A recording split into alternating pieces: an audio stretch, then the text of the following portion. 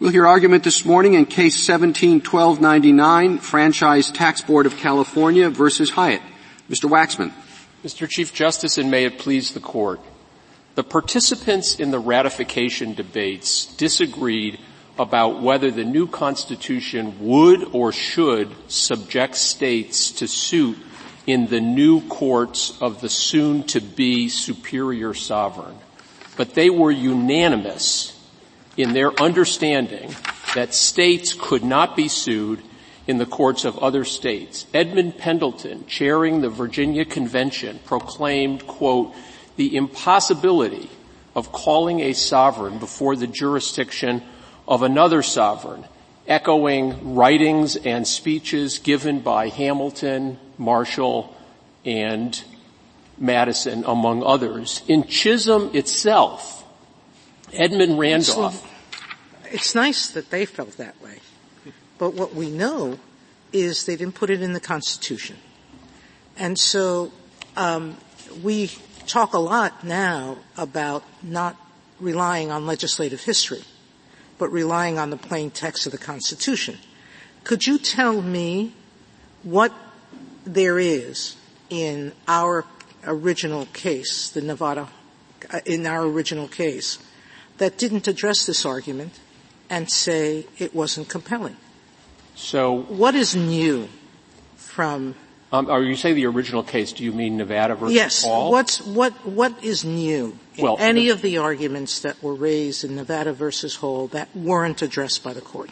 Well, as we point out, first of all, what was new? I know you say it was wrong. Putting aside the wrongness, I'm not going to harp on the wrongness. I think that's relatively clear from our petition and our merit. Well, I know that's your position, yeah. But let's. I think before I address what the court missed in Nevada versus Hall, I just want to point out that when you say what changed, the only thing, Nevada versus Hall represents the only case in state or federal court in the 200 years prior that had ever recognized the ability of one state to compel another state to answer. It cited 0 cases. And while it isn't new, from the time this court, at least the time this court decided Hans versus Louisiana until whatever its most recent Supreme case was on sovereign immunity, it has always stated repeatedly, uniformly, that as the court explained in Alden, state sovereign immunity is demarcated by fundamental postulates implicit in the constitutional design. It, quote, sovereign immunity derives from the structure of the original Constitution. Now, so what do you think is the structure? Since most sovereign immunity, there's a lot of customary law involving it. But at the essence, and it was this way in the United States for a very long time, recognizing the sovereign immunity of a foreign state was at the discretion of the host state. Now, the U.S. followed the pattern, but in the Tate letter, it changed it around. What do you think in the constitutional design reflects the willingness of one state to give up its power to protect its own citizens from the actions of another state who might intrude directly? Now, we know, because we recently had a case, that states can be sued. Were you on that case? I can't remember now. I don't know what you're talking about. Yeah. We had a case recently where there's a question about whether a state can be sued to quiet title in another state.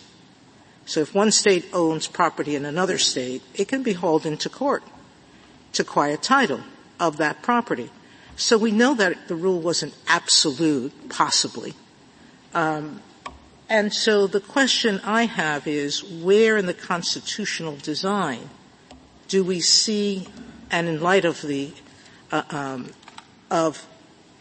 constitutional reservation to states of all powers not designated by the Constitution, their ability to protect their own citizens in their own states? Okay, so I'm going to give you what I believe are the textual basis in the Constitution itself for the implicit plan, the underlying postulate that this Court has recognized for well over 130 years.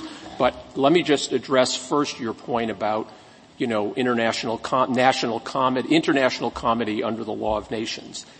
It is true that nations with no superior sovereign and no mechanism to enforce their rights under the law of nations had the raw power to violate the law of nations obligation that friendly states respect each other's sovereign immunity, just as nations had the raw power to violate each other's borders or declare war or to refuse to recognize each other's judgments.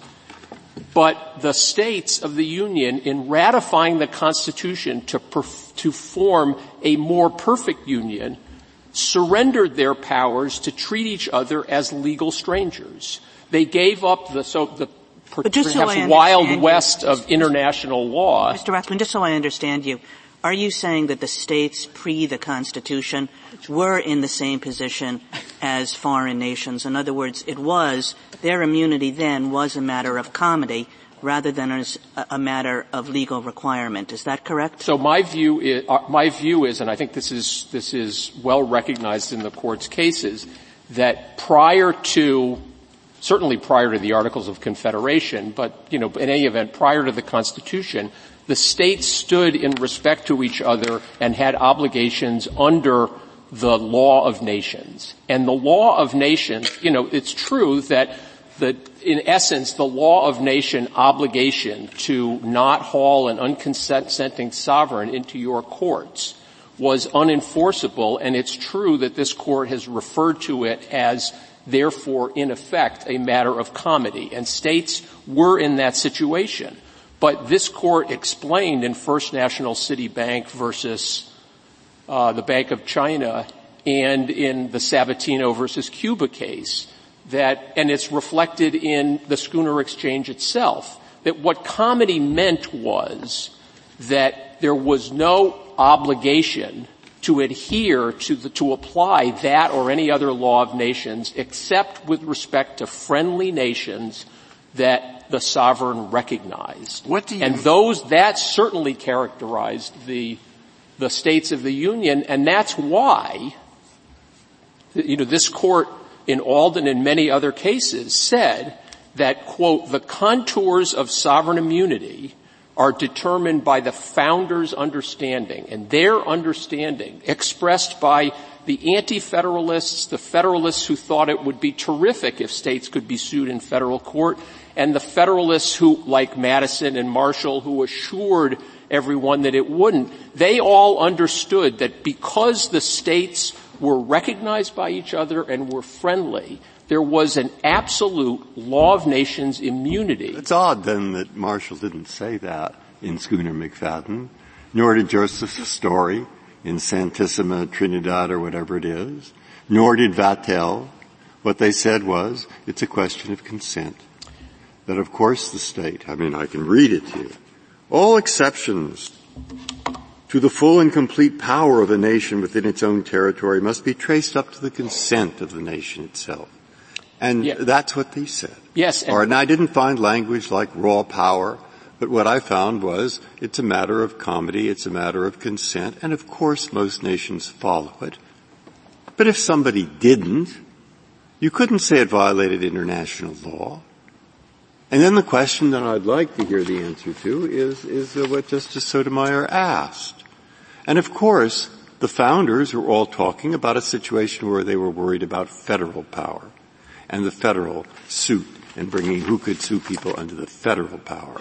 So when I looked at this before, which I did, I found international authority after international authority, many, that said just what Marshall said.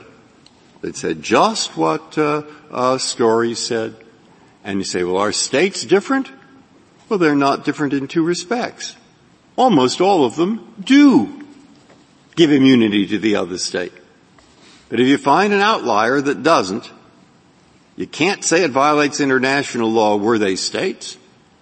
There we have Justice Sotomayor's question And what in the Constitution would have to be something that in this respect makes them less sovereign? What is it that says you can't have an outlier? So when you say, if some states refuse to recognize that principle, well, that was one thing. No state before ratification until Nevada versus Hall had ever done such a thing.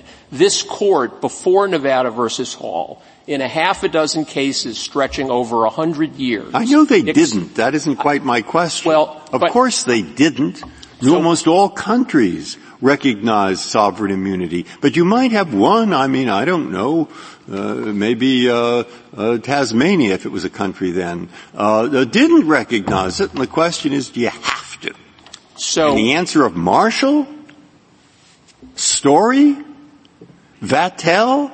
No, you don't have to. So, I think Vattel, who was quoted and referenced I'm going to talk about Vattel, the schooner exchange, and then the point of what changed when the Constitution was adopted.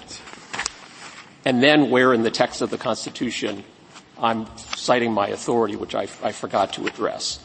Vattel and other commentators at the time, whose jurisprudence was also referenced in the ratification debate, stated that sovereign immunity was a mandatory limit on the power of one sovereign to adjudicate to adjudicate claims against another sovereign. And he held that the response to a violation of that law of nations was war. Now, in the schooner exchange, Chief Justice Marshall says, of course, a sovereign has absolute discretion over its own territory. There is a law of nations principle that friendly nations, whose ships appear in our ports, whose sovereign ships that appear in our ports, there are certain principles under the law of nations in which the host state is deemed as a matter of the law of nations to have waived its sovereign authority to have its courts exercise jurisdiction. And he explained why that was the case. That is, there was an implicit consent. Mm-hmm. Now, in the plan of convention, the states, at international law, if there was a violation of it, the nations had all sorts of retaliatory measures. They could blockade each other, embargo each other, make war on each other, all sorts of things. Marshall, who is a pretty good authority, I happen to know this because we had this case before, but if you look, he quotes 4 Vattel 472, okay? And what he says, Vattel says, I never read all those pages, I read some of them, he says, Vattel says that the consent of the foreign sovereign may be implied through a tacit convention, but it suggests that it rested upon consent. So, it says the consent may be applied. And with respect, Justice Breyer, what the schooner exchange says several times in Chief Justice Marshall's opinion is that the sovereign states are deemed to have consented to recognize the sovereign immunity of other sovereigns in those instances in which, and that are enumerated, and he explains why a visiting warship of a friendly nation is one of those things. I don't now, want to even if I'm sorry, can I? Yeah, sure. Even if I'm wrong about that, the fact of the matter is that in the plan of convention and in the text itself, the states, in order to form a more perfect union, surrendered all of the retaliatory means that nations would have had in order to deter or enforce or punish violations. And Mr. Wexler, that's what I understood your basic argument to be, right? That there was the system of comity, it all worked very well, essentially at least in part because states knew that they had all these powers that they could use against each other, and then they gave up those powers at the convention. So what replaced it? What replaced it was a constitutional rule. That's your basic story. Is that correct? Yes, a constitution. And I guess I just find myself thinking that, going back to Justice Sotomayor's question, what's the evidence of that? Because this is a gigantic constitutional debate. There are 1,000 issues on the table. everybody has things that they want. And this idea that there's this one-for-one exchange that you have. We give up our power to blockade. We get a rule of sovereign immunity. I mean, that's just not how big negotiations work. Unless you can show me evidence that that was the trade. I mean, if I could just, if you would bear with me for one more moment, Professors Bodie and Sachs tell about another trade. Their trade is that there wasn't a rule of sovereign immunity, but the states retained their ability not to enforce judgments against them if they violated their own immunity. So I guess what I'm saying is all of these trades, you can hypothesize them, but they are just hypotheses. And what's the evidence for any of them? So I would say the evidence, there is a lot of evidence. I don't think there's any disagreement that the framers intended to constitutionalize fundamental aspects of sovereignty. The reference to the former colonies as states, the reference to, in the Privileges and Immunities Clause, of citizens of states, the expressed limitations in the Constitution, including Section 10 of Article 1, and of course the 11th Amendment itself makes sense only if the states are sovereign. Well, maybe that's your answer to this question, but I'm still, because we are all always very vigilant not to read things into the Constitution that can't be found in the text. I'm waiting for the answer to Justice Sotomayor's question about what provisions of the Constitution you would point to. So I would point to the provisions of the Constitution that are enumerated by Justice Scalia in his opinion for the court in Prince, which were reiterated again by Justice Kennedy for the court in Alden, some of which I have recognized. I have already recited. Preserving fundamental aspects of sovereignty, yet withdrawing the ability to protect sovereignty vis-a-vis either nations or other states was in exchange for a guarantee that the then principle of sovereignty under the law of nations would be protected by the Constitution and enforced by this court. Justice Kagan has referred to it as a one-for-one bargain, but what there really was the genius of the Constitution, the structural provisions of the Constitution, was that the states, having had an unsatisfactory experience with Confederation, by ratifying, they surrendered their powers to treat each other as legal strangers. In other words, in Chief Justice Marshall's words, they were deemed to waive whatever sovereign prerogative they had to violate the law of nations principle and haul one another into each other's courts. And given how important this is, as you describe, why is it not in the text of the Constitution, in your view? Given that the Constitution is a document, in my view, of majestic specificity. It's got a lot of specific details on very minute things. And this issue, which you say rightly is so important, but then somehow was not mentioned in the text of the Constitution. This court has been explaining, at least since Hans, that the principle of state sovereign immunity was so fundamental that it is a postulate that underlies and gives meaning to other provisions of the Constitution, including, as then Justice Rehnquist explained in his dissent in Nevada versus Hall, the 11th Amendment itself. But in this regard, Justice Kavanaugh, this principle of state sovereign immunity is no different than Chief Justice Marshall's recognition in McCulloch versus Maryland of the constitutional principle of intergovernmental immunity, of the principle against commandeering that's recognized by the court in Prince and New York versus United States, in the principle, the equal footing doctrine and the dormant commerce clause. The Constitution was not, as commentators and I believe some of the founders explained, was not meant to replicate a European code of laws and regulations. there were some things that were understood and were fundamental to the Union that are not expressed in text like those doctrines. Mr. Waxman, when the states disagreed with us in Chisholm about the ability to haul states into federal court, the states amended the Constitution. We got the 11th Amendment. We have 44 states suggesting we overrule Hall. That's 2/3 of the states. Why don't they move to get the Constitution amended? If we're getting it wrong, you're asking us to do their work.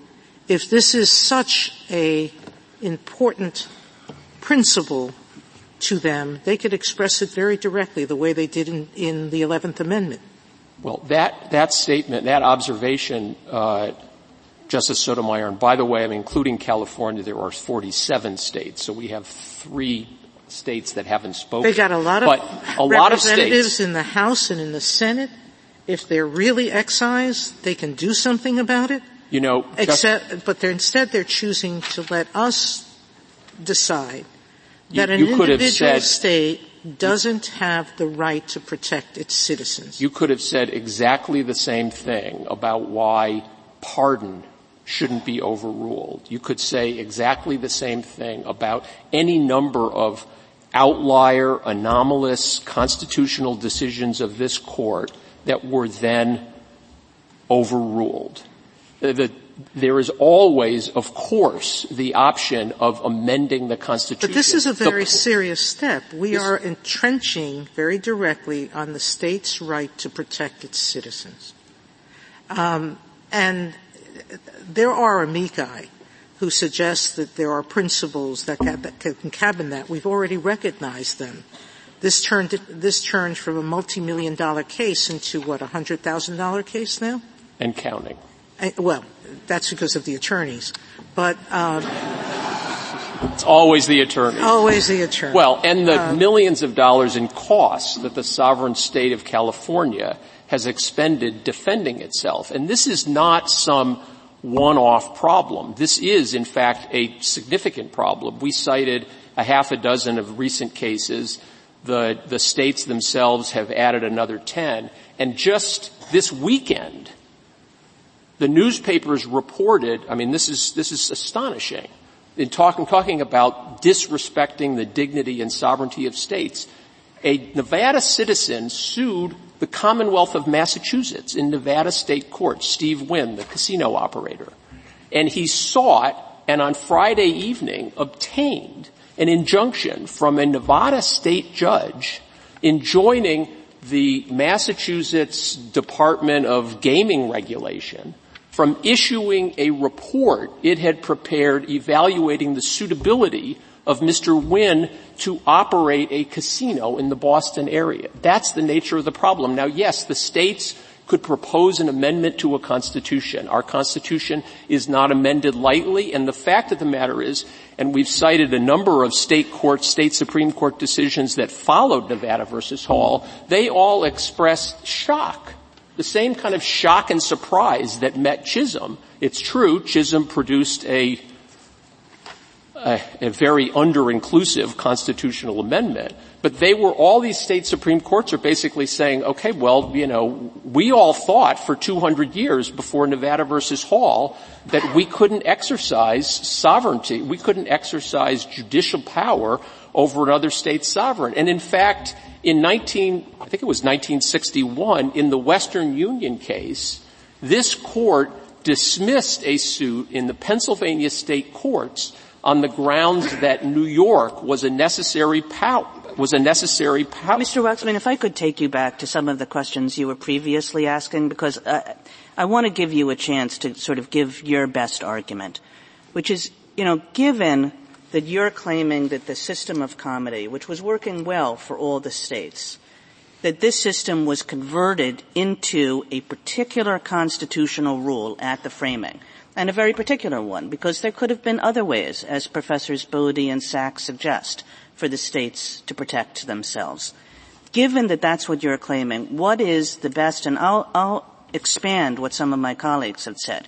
You don't have to give me even textual evidence. What's the best textual or historical evidence that the states made exactly this bargain at the framing? Okay, let me take a try with something I haven't hauled out yet. Inherent in our federal union is the principle that no state may regulate the government of another state. And just as one state's governor can't direct the bureaucracy of another, and one state's legislature can't regulate the government actions of another, one state's judiciary can't call another state's government to the bar of the court and sanction it for carrying out its own laws. That is unconstitutional interference with the independence of the states, just as reflected in these other non-textual constitutional principles that I previously identified. Now, you've referred a couple times to this amicus brief by Professors Bawdy and Sachs. Professors Bawdy and Sachs acknowledge that there was a universal rule in the law of nations. Their argument is it wasn't constitutionalized. It just stayed some sort of common law rule. It wasn't abrogated, but it wasn't constitutionalized.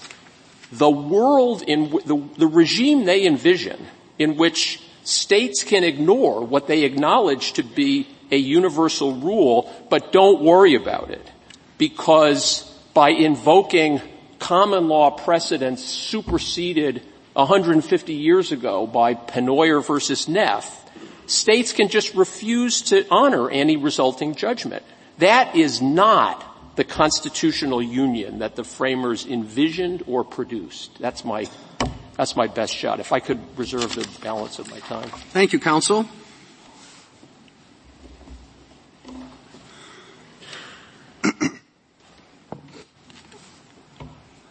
Mr. Chemerinsky. Good morning, Mr. Chief Justice, and may it please the Court. 40 years ago, in Nevada versus Hall, this Court held that states may exercise their sovereign power under the 10th Amendment to define the jurisdiction of their courts and protect their citizens when they're injured, including by their states. There's no compelling reason for overruling this precedent, discarding stare decisis. At the very least, in this case, under the law of the case doctrine, this is the established law. In Nevada versus Hall, this Court concluded by saying that to prevent states from exercising their jurisdiction in this manner would be the real intrusion on the power of the states and of the people of the United States. Under the 10th Amendment, the question for this Court is there anything in the Constitution that keeps states from exercising this jurisdiction? I'd suggest this Court can look to three sources: the text of the Constitution itself, the Constitutional Convention, and the pre-ratification history. Mr. Chemerinsky, Mr. Waxman did point to something that's important. Intuitively and otherwise, we would say it would be wrong for one state to tell another state how to run its government, or how to run an agency, or what rules it should follow within its own state. Then what is it that keeps them from doing that if it's not the constitutional structure? First, comity protects states. This is the comity that existed at the pre-ratification period and continues.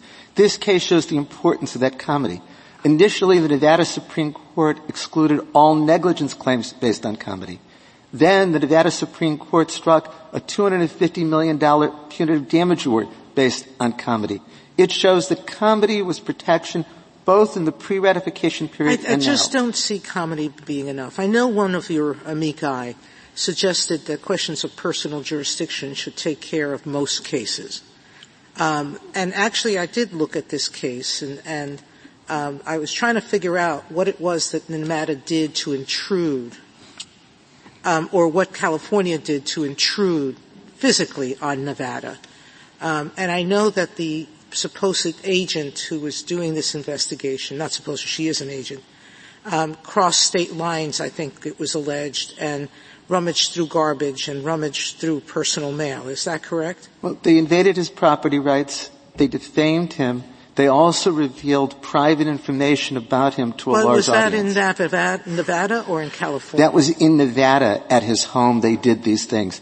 And I think that's crucial, Justice Sotomayor, because while there's the importance of one state not regulating another, there's also the crucial interest that a state has in protecting its citizens when they're injured, including by another state.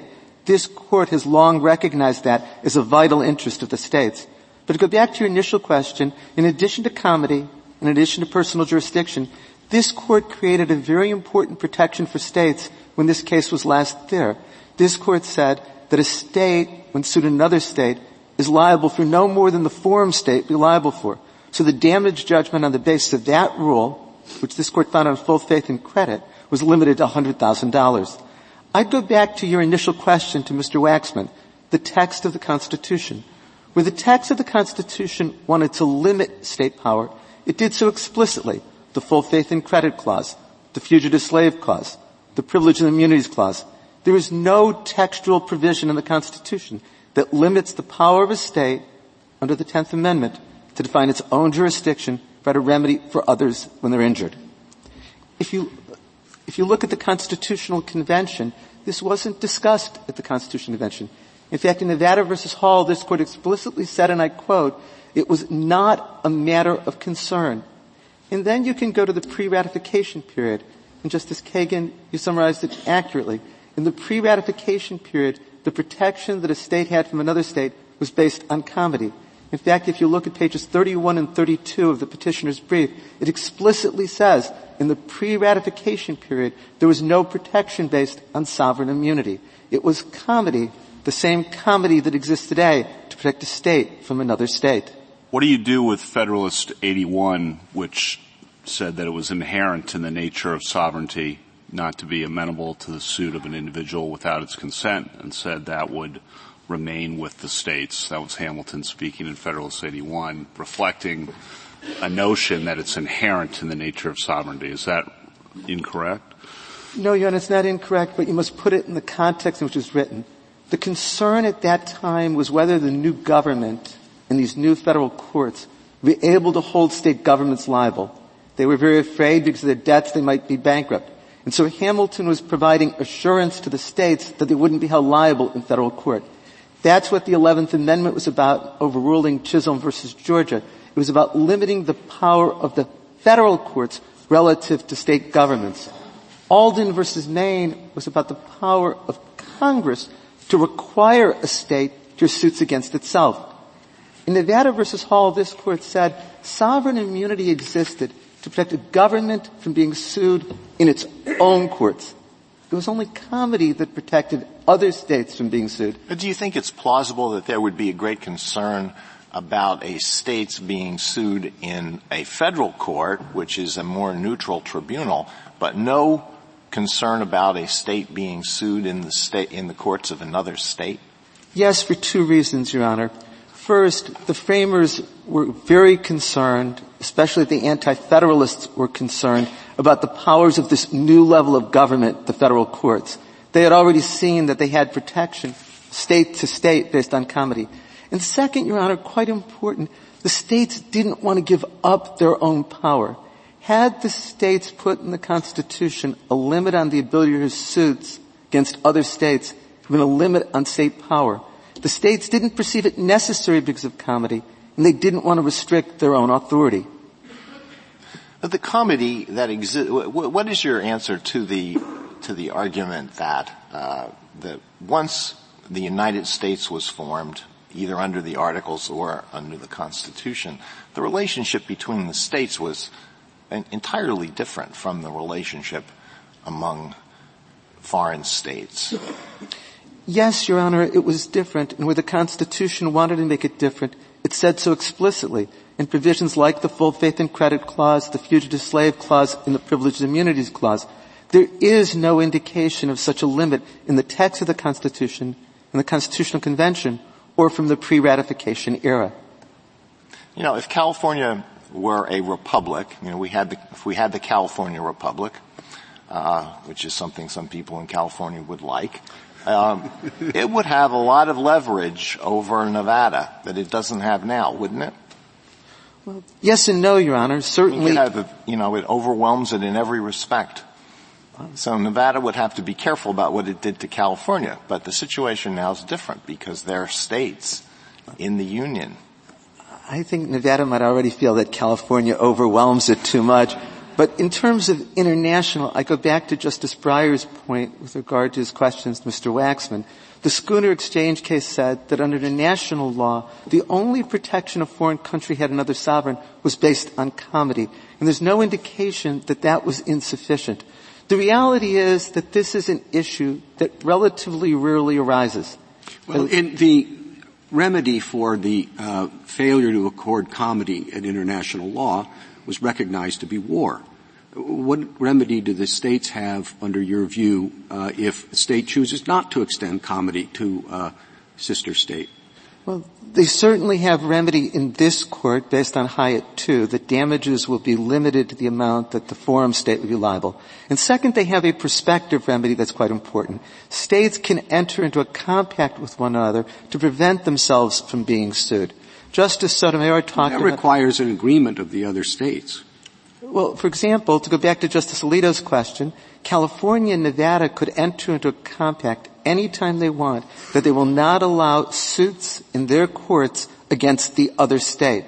There's nothing that keeps the states from doing that. You have to assume that the two states are willing to do that. Nevada may think that given the disparity in a number of respects between them and California, that its best hope is to be able to sue California in its states. So it has an entirely different view of the significance of that right than California would. The idea that, well, you can just go agree on something is not going to be a complete answer. Well, Your Honor, that's true, but then you go back to the 10th Amendment. Does Nevada have the sovereign power as a state to choose to not enter a compact, to define the jurisdiction of its courts, and be able to provide a remedy when its citizens are injured by another state? That is part of its sovereign power, which is exactly what Nevada v. Hall said. Mr. Waxman says that there were no cases prior to Nevada v. Hall.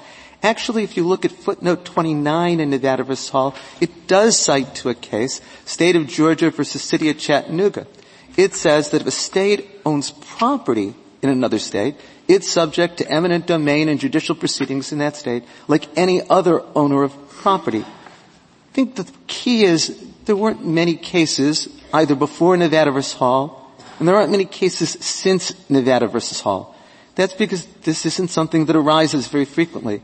But when it does arise, it is so important that a state be able to exercise its sovereign power. But, Your Honor, I would stress to you that this doesn't come to the court on a blank slate. That there's a 40-year-old precedent, and this court has made clear that it will overrule stare decisis only if there's a compelling reason. Everything that Mr. Waxman said to you today about the plan of the convention was argued to this court in 1979 in Nevada v. Hall. Nothing has changed since then. Mr. Waxman in his brief points to this court's sovereign immunity decisions, but they're quite distinguishable. Most of them have been about the 11th Amendment and the power of the federal courts. And of course that's quite different than whether or not the Constitution prohibits a state from hearing suits brought by citizens of another state. Alden versus Maine is quite distinguishable because it involved whether Congress could force a state to suits against self. In Alden versus Maine, this court explicitly drew a distinction between sovereign immunity of a state in its own courts as opposed to the ability to sue citizens of another state to sue in state court. Alden versus Maine very clearly said that it was consistent with Nevada versus Hall. And so in that sense, there is nothing that has changed since it was argued to this court in 1979, and there's no compelling reason for overturning stare decisis. Finally, I would argue to you that at the very least, the law of the case doctrine is controlling in this case. Just on the stare decisis question, wouldn't it be relevant, though, that the case law that's developed subsequent to Nevada versus Hall seems quite inconsistent with the principles in the majority opinion and more consistent with the principles in Justice Rehnquist's dissent and the series of cases that you describe? In other words, if we were 5 years after Nevada v. Hall being asked to overrule it, that might have been a harder hill to climb. But now that you have all these other cases, that might leave Nevada versus Hall seeming an outlier. How do you respond to that argument? I disagree. I think that all of the subsequent cases were in a very distinguishable context. Primarily they were about Congress's authority to authorize suits against states. They're about whether or not federal courts can hear suits against states. Alden versus Maine was whether or not Congress can require that a state court hear suits against a state. None of them involve the 10th Amendment question presented in this case. Is there anything in the Constitution that prohibits a state from exercising jurisdiction? But I'd especially direct you to the language in Alden versus Maine at 527 at 738.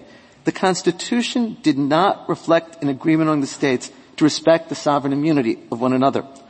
Or at the same decision, Alden versus Maine, pages 739 and 740, says a distinction is drawn between a sovereign's immunity in its own courts and its immunity in the courts of another sovereign.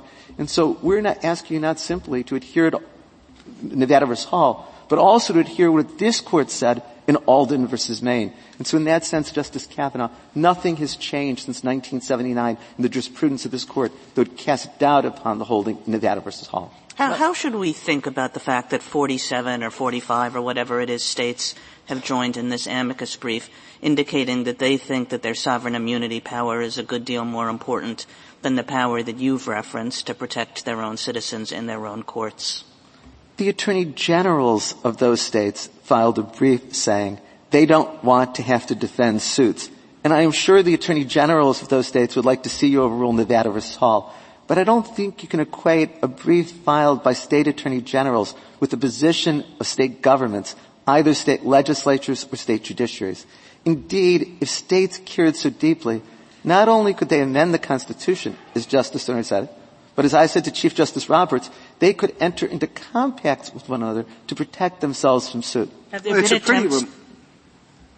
a pretty remarkable assertion that we shouldn't understand the representations of the state's attorneys general to represent the views of the state. I mean, the states have apparatus of their own if they don't think the attorney general, and I don't know who they're speaking of, whether it's a legislature, the governor, to direct the attorney general to, I guess it varies from state to state, but certainly you would expect the attorney general's views to reflect the views of the states. Your Honor, the attorney general is an officer of the state. But I don't necessarily know that in filing the brief in this court, it's reflecting the views of the state legislatures, state judiciaries. The question is, do those state governments want to give up the power to define the jurisdiction of their courts and provide remedies? Should we regard the submissions of the Solicitor General here as reflecting the views of the United States, or simply the Solicitor General? The Solicitor General is representing the United States government. That doesn't necessarily mean that Congress will agree with the position of the Solicitor General. I'm not saying you should discard the brief of the Attorney General, but in answer to Justice Kagan, I was simply saying I wouldn't necessarily assume, because the Attorney Generals of the states don't want to be sued, that the state governments want to give up their sovereign power under the 10th Amendment, what we're talking about here today. Have there been attempts by the states to enter into agreements of this sort? Not that I'm aware of, Your Honor, but I think that probably reflects this isn't a serious problem. It doesn't arise all that often. For example, if you look at the brief of those 44 states referred to, if you look at page 13, they identify a total of 9 cases since 1979 where state governments have been sued in other state courts.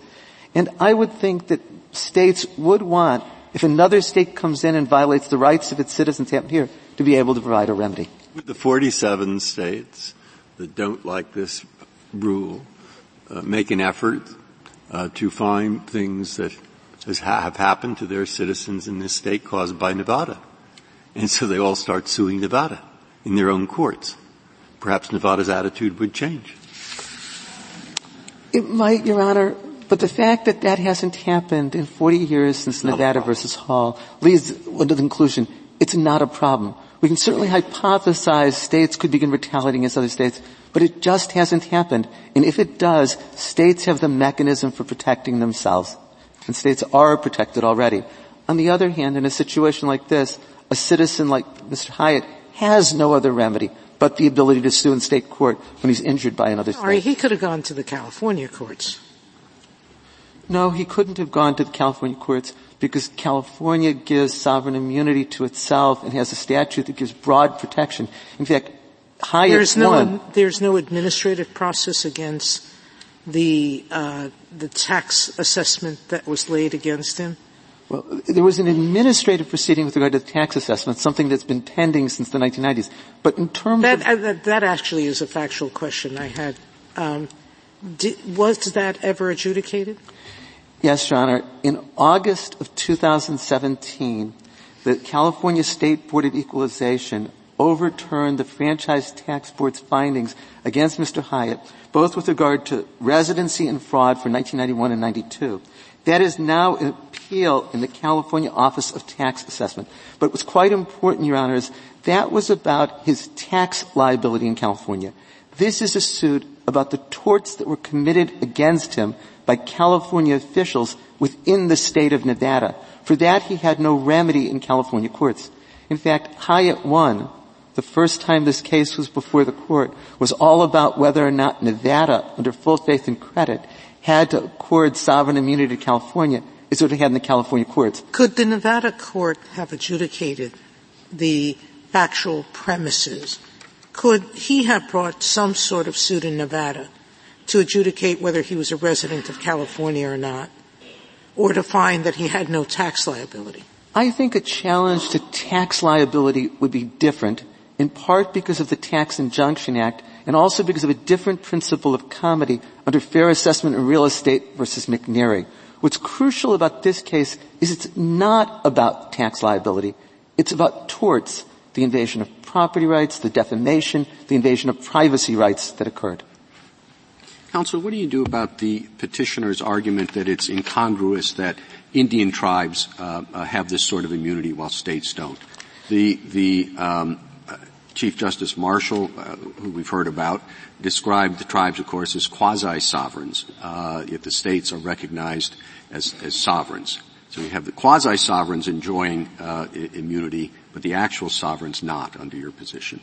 Two responses, Your Honor. First, this court has never decided whether state courts can hear tort claims against Indian tribes. In fact, in Michigan versus Bay Mills Indian Community, in footnote 8, the court specifically said that was an open question.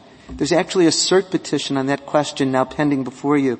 It's Wilkes versus PCI Gaming. The Alabama Supreme Court held that Indian tribes could be sued in tort in the cert petition before you. So your answer is throw the Indian tribes under the bus. Well, no, Your Honor, I'm saying that it's an unresolved question. But there is a second point that may answer the comment that you just made. Congress has plenary power over Indian tribes. This has been understood since the founding to exclude state interference with Indian affairs. In fact, this court in the Kiowa tribe of Oklahoma versus manufacturing technology case said that tribal immunity is a subject of federal law and is not subject to diminution by the states. The relationship of Congress to the Indian tribes is quite different than the relationship of Congress to the states. And so Congress can limit state court jurisdiction with regard to Indian affairs in a way that Congress can't limit state court jurisdiction under the 10th Amendment. So it's quite distinguishable. The doctrine of stare decisis serves many valuable purposes. So which one would you say most strongly, or which ones would you say most strongly supports your argument here? Is there any reliance here? And if not, what other stare decisis factors would you cite? Well, I'd go back to this court's decision in the Hilton versus South Carolina case. In this court, there said, adherence to precedent promotes stability, predictability, and respect for judicial authority.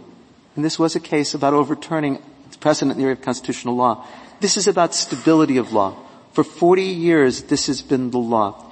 It's about predictability. People have relied upon this in filing the suits. But it's also about respect for judicial authority. This court overturning its own precedents inherently undermines that respect for judicial authority. So I would say in terms of all of the values that are identified in Hilton, stare decisis is important here. And it was in Hilton that the court said there has to be a compelling reason. And there is no compelling reason. There's nothing that's been argued today that couldn't have been presented to this court and wasn't. That's often. I want to follow that up because this is a general question I have, and I'd like to call on your knowledge on this. Is this imaginary or not, what I'm about to say? That every time we overrule a case, it's like a little chink in an armor. And because lawyers have to use our cases to talk to clients. And the client doesn't like what he's hearing. Can we do everything about it? Whatever the field. And the more cases we overrule, the harder it is for the lawyer to say no. And therefore, in many areas, people start to ask us to overrule cases. Because, from my point of view, there are many wrong cases. And that's true of every judge and law professor. And once you start down the road, you have to be careful for that reason, in part. Is that true, or am I making it up out of my imagination? Yes, Your Honor. I thought that would be your answer. Yes, I'm making it up out of my imagination, or it's true? No, yes, it is true, Your Honor. I totally agree with what you said about the importance of stare decisis and precedent. Mr. Chemerinsky, do you think that the public would have greater respect for an institution that says, we're never going to admit we made a mistake. Because we said it and we decided it, we're going to stick to it even if we think it's wrong. Or an institution that says, we're generally going to stick to what we've done, but we're not perfect. And when we look back and we think we made a big mistake, we're going to go back and correct it. Which kind of institution would they respect more? Of course, this Court should overrule precedent at times. We all agree that Brown versus Board of Education needed to overrule Plessy versus Ferguson. But we also all agree that stare decisis matters. This is just what Justice Breyer was expressing. And that's why I think this Court in Hilton got it exactly right. Precedent should be overruled only where there is a compelling reason for doing so. And what I keep saying... The question is how we figure out what the compelling reason is. And that's very difficult.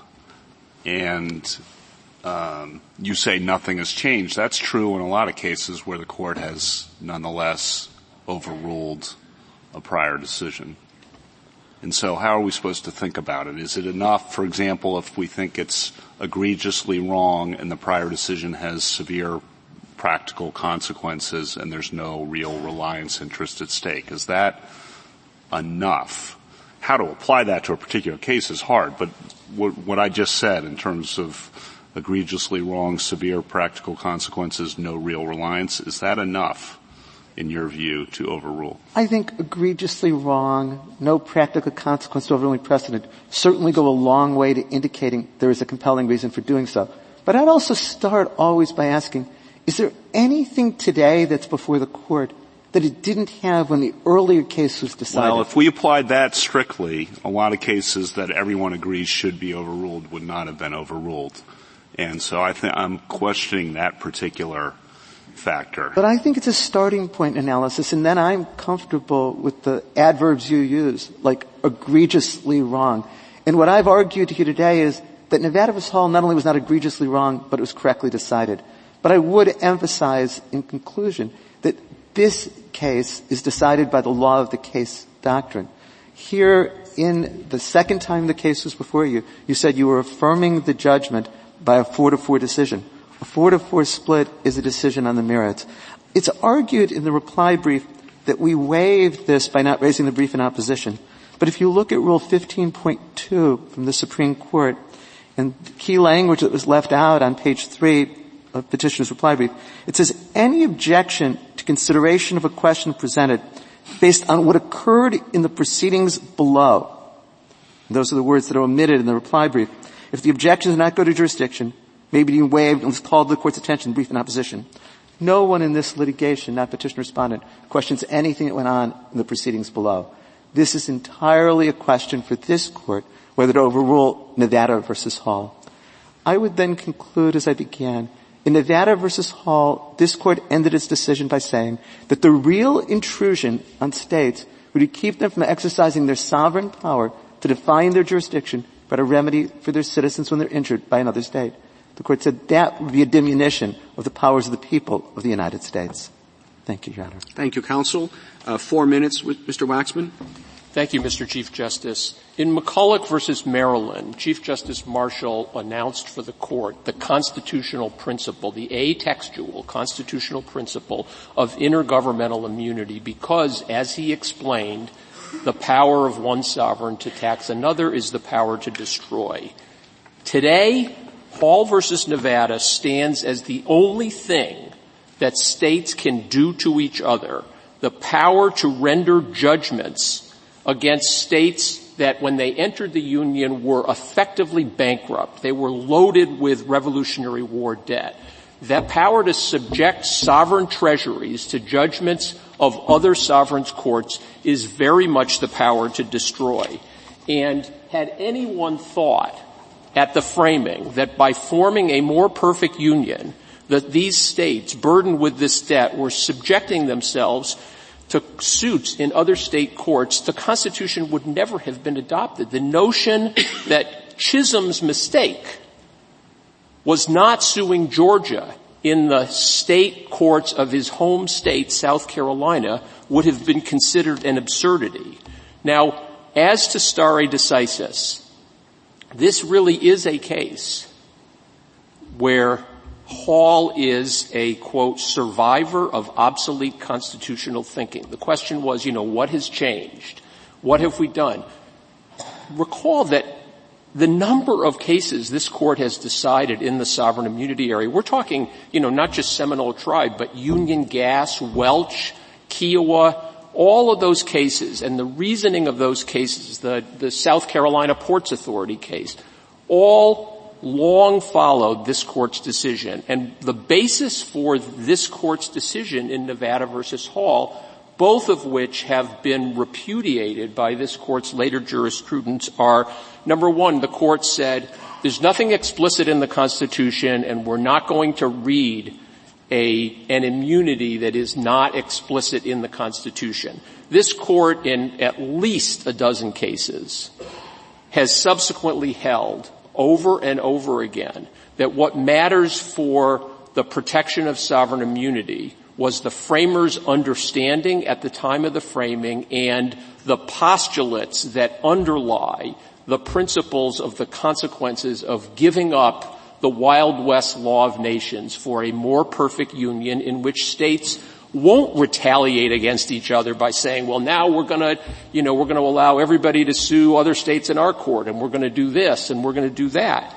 The other thing that is different is in Nevada versus Hall, this court identified one interest supported by the principle of state sovereign immunity, and that was the state's fiscs, which of course was overwhelmingly important at the time of the framing. But since then, this court has said in at least a half a dozen cases that the dignity of states and their self-government autonomy are, as Justice Thomas explained for the court in the Federal Maritime Commission case, the paramount interest to be protected by principles of sovereign immunity. Neither of those two principles that have since been elucidated by the court were referenced or acknowledged in Nevada versus Hall. Thank you, Mr. Chief. Thank you, Mr. Waxman. Counsel, the case is submitted.